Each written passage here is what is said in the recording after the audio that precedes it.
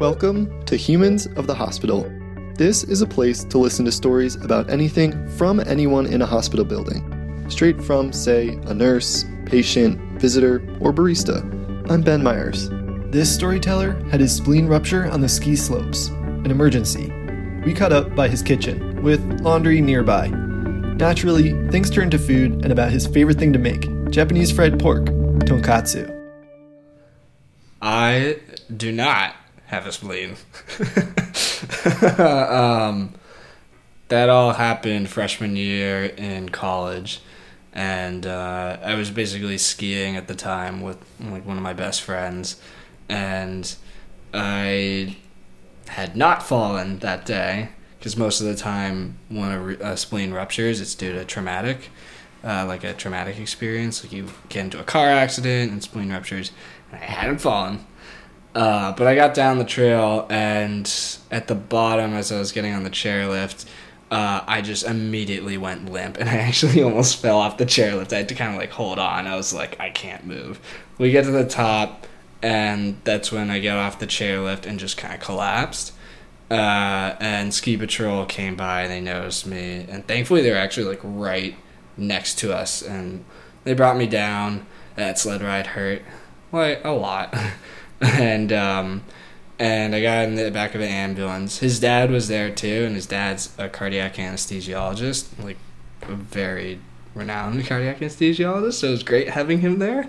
And I get in the back with the paramedics, and they bring me to some local hospital, and that's when he noticed something was really wrong with me, and I noticed something was really wrong with me because it was really painful. And he drives me down to a hospital he sometimes works at, and he knew one of his friends was working there, and he's a Johns Hopkins trauma surgeon, and he brought me to him. He knew he was working that day because I guess when you're a trauma surgeon, you can work up in New Hampshire for a couple days, ski for the rest of the month, and then go back down.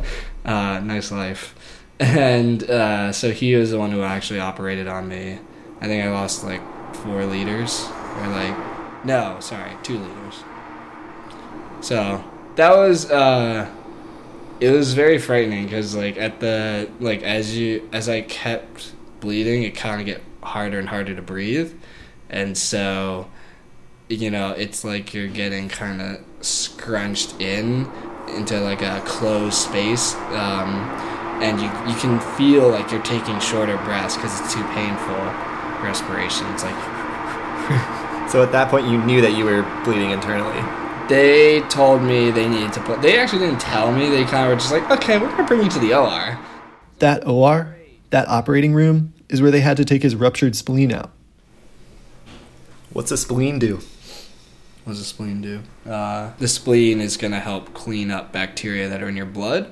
So it is easier for bacteria to kind of chill in my blood, especially ones that are harder to get rid of. So I've had a lot of docs, when they see me, they're like, "Oh, you get all your shots?" I was like, "Yes, I got all my shots." Measles is bad. What do you have to do to be more careful? Or what did you have to do? The only thing it really hurt me is that I couldn't drink for 8 weeks. They're like, yeah, stay off the drinking and no going to the gym. I was like, gym I can do.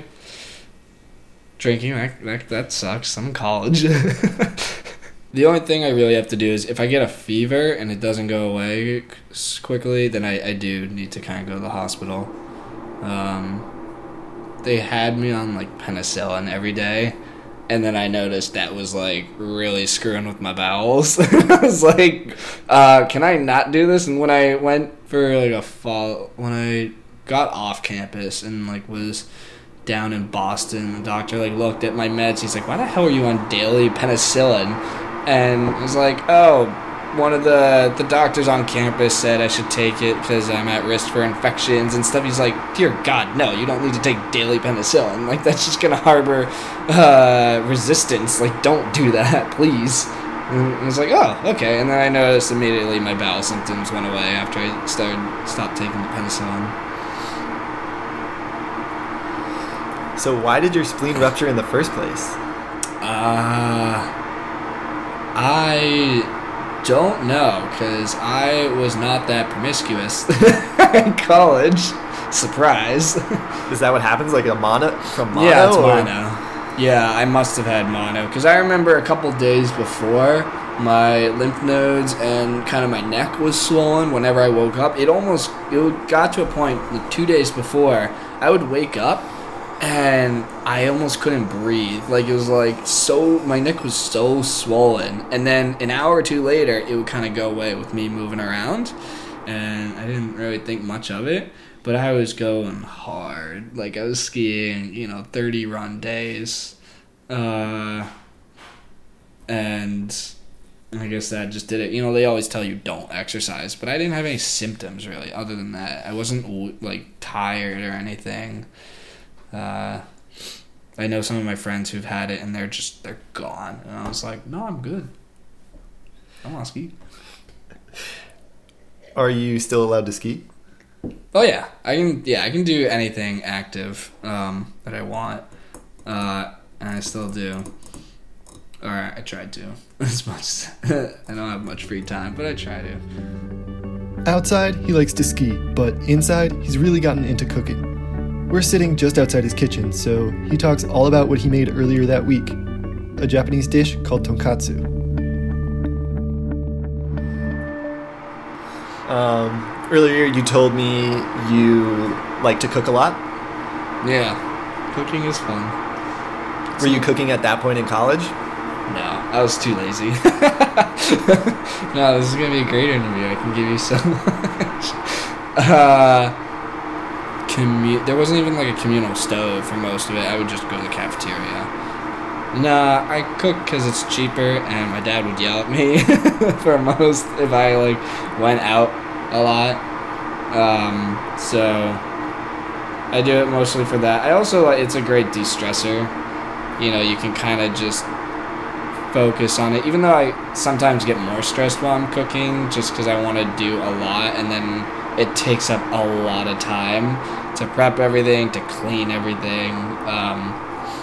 But I had cooks in the family, or at least my cousin is a chef, and so I always kind of looked up to him and wanted to, and really appreciated how hard he worked, and it was nice to see a reward, and it's immediate gratification of seeing, when you cook something that someone's like, wow, that's good, or they throw up and they're, God, you need to improve that.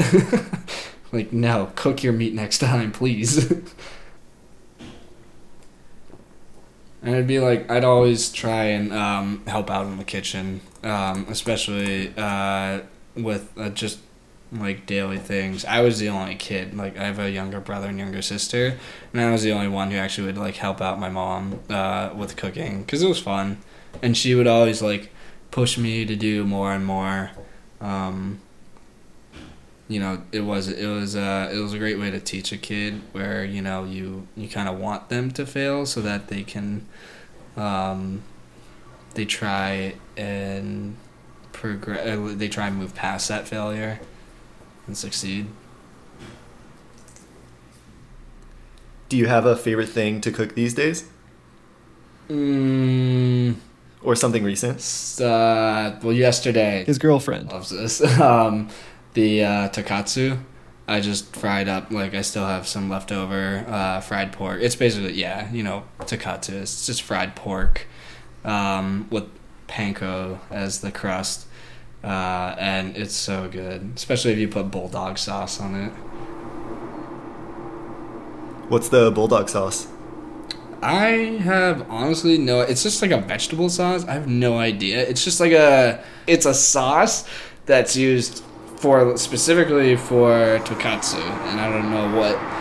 I think it's boiled down vegetables and soy sauce and other stuff, but what's it taste like?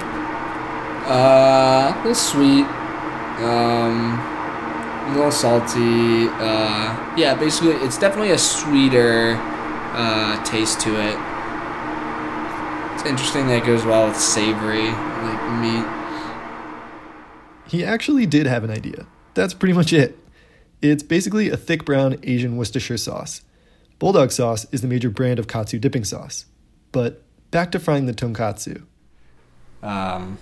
So that's somewhat labor intensive because you have to fry it, and batter is annoying, and you have to clean everything. Like I had 2 plates in one bowl, one for the flour, one for the pancos, and one for the eggs. And you have to clean all those. You have to clean the counter again. Frying just splays everything. His roommate, like cooking next to me, and he's like, that looks like kind of painful if you're getting like that close to the oil. I'm like, yeah, it is. It's much nicer when you have a fryer. You just put the box in. What do you like so much about the tonkatsu? It's very juicy.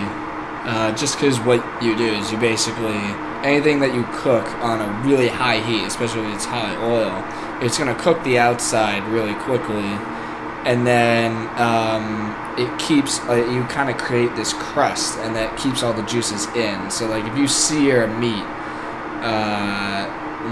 more often than not, if you go to a restaurant, they're going to sear the meat really quickly and then throw it in the oven to finish it. Unless they do the fancy new water cooking that you do. What is it called? Sous vide. Sous vide. I had told him I had a sous vide, a little device where you can cook meat, sealed, in a water bath and then sear it off after. Unless they do it like that, then it's the reverse. But more often than not, they're going to sear the top, create that crust around the meat, and then cook the inside with baking it because it's more uniform. Versus, like, if you cook on a stove, you're literally just applying heat to one side. So that's kind of nice with the breadcrumbs and everything, is that when you fry something, you kind of cook the top. And I don't really need to chuck it, too. I just fry it, and I take it off. I don't need to, like, cut it and be like, is it done? It's like, no, I know it's going to be done. And it's always very good. He mentioned how, growing up, he cooked with his mom. Well, he's been along for her battle with early onset Alzheimer's disease. Look out for part 2 to hear his side. Thanks for listening to Humans of the Hospital. Find all the human stories at soundcloud.com/humansofthehospital. Reach out to us for ideas and questions at humans.hospitals@gmail.com.